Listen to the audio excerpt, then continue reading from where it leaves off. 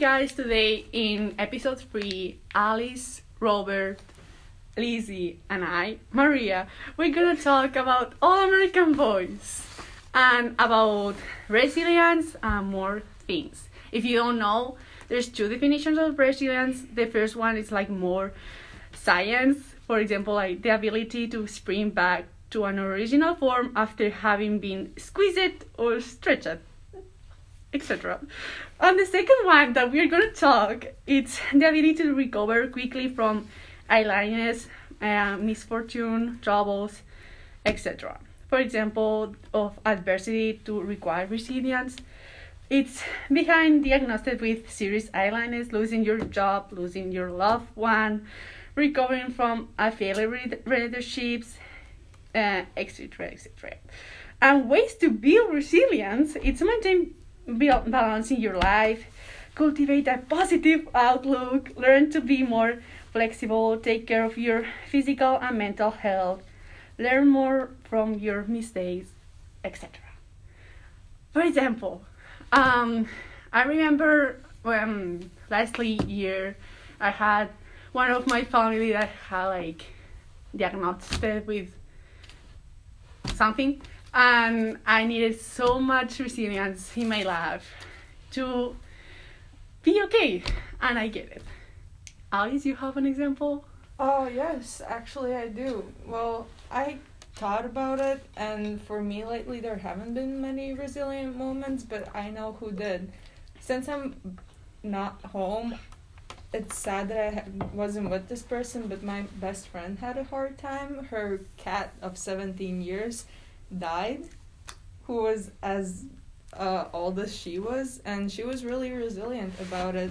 Instead of being super sad, she tried to keep up with the rest of her family, and she tried to just be as positive as she could. What about you, Robert?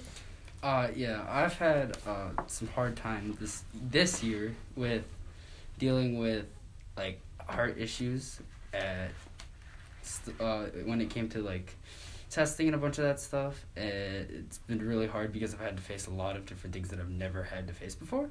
So getting through it has been hard, but I think it's made me a stronger person in several different ways.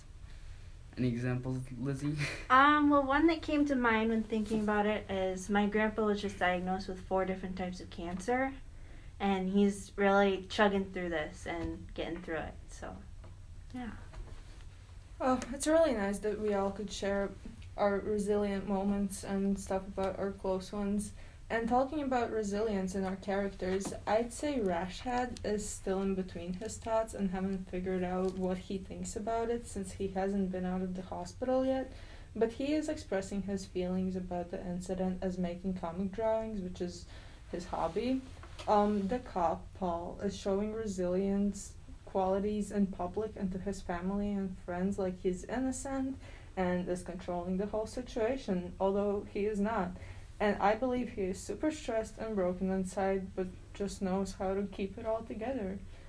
Also, Rashad's mom was obviously scared for him, but was acting resilient till a certain break point where she just couldn't handle it anymore. And in conclusion, most people know how to stay quiet and calm while their mind is a mess, but some of them are really resilient if they aren't really resilient if they're lying to themselves about it.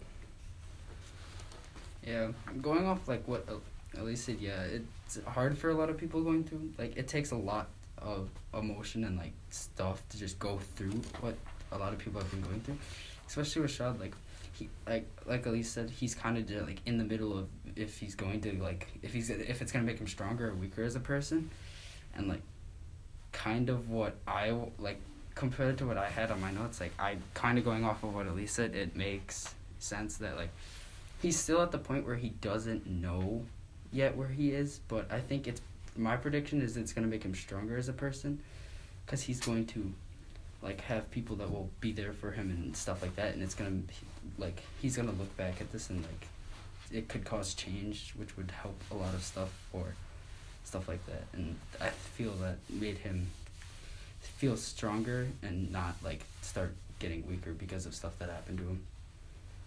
Yeah, so basically, to top all of that off, overall, what takes a person to be resilient is someone that wants to be able to overcome something. And I think a challenge is a very big one, commitment and control over like yourself and your thoughts. And obviously that can be hard. But what makes it possible is having a good support system. And Rashad, I don't think he is thinking positively. He keeps drawing all these pictures of him being a criminal. And did he give one to Jessica? I don't know what her name is. The nurse? Oh. No, it wasn't Clarissa. It was, I don't know, but he handed it to her and then she started crying. And then she was like, you're not a criminal, you're not a criminal. And I think that is definitely not helping his situation. And then Quinn, I think with the school having like a culture change with all like, it's like how it used to be completely almost all white and how it's obviously not all white anymore. I think he is resilient because he's fighting for the justice of people that he doesn't have to fight for. And then Clarissa, she told Rashad not to let the guy like get to him. So I think she's being resilient for Rashad and helping him through this. So I agree with Lizzie. I think Clarissa, the nurse that Rashad had in his hospital, was really, really supportive and helped him be resilient all through it by not getting too much into his business, but at the same time, like, listening to him and helping out and keeping him motivated after this terrible situation. Yeah, I agree with that too, because like Lizzie said before, she said it takes a good support system. And I think right now, Rashad has a very good support system. Like, I just not thinking in the right state of mind right now, and it's could harm him, and it also could change stuff in his life. So I feel like he has a good support system that can also help him come around to be in the right mind. Thank you, and see you at our 4th podcast, which will be the last one. The last one, really?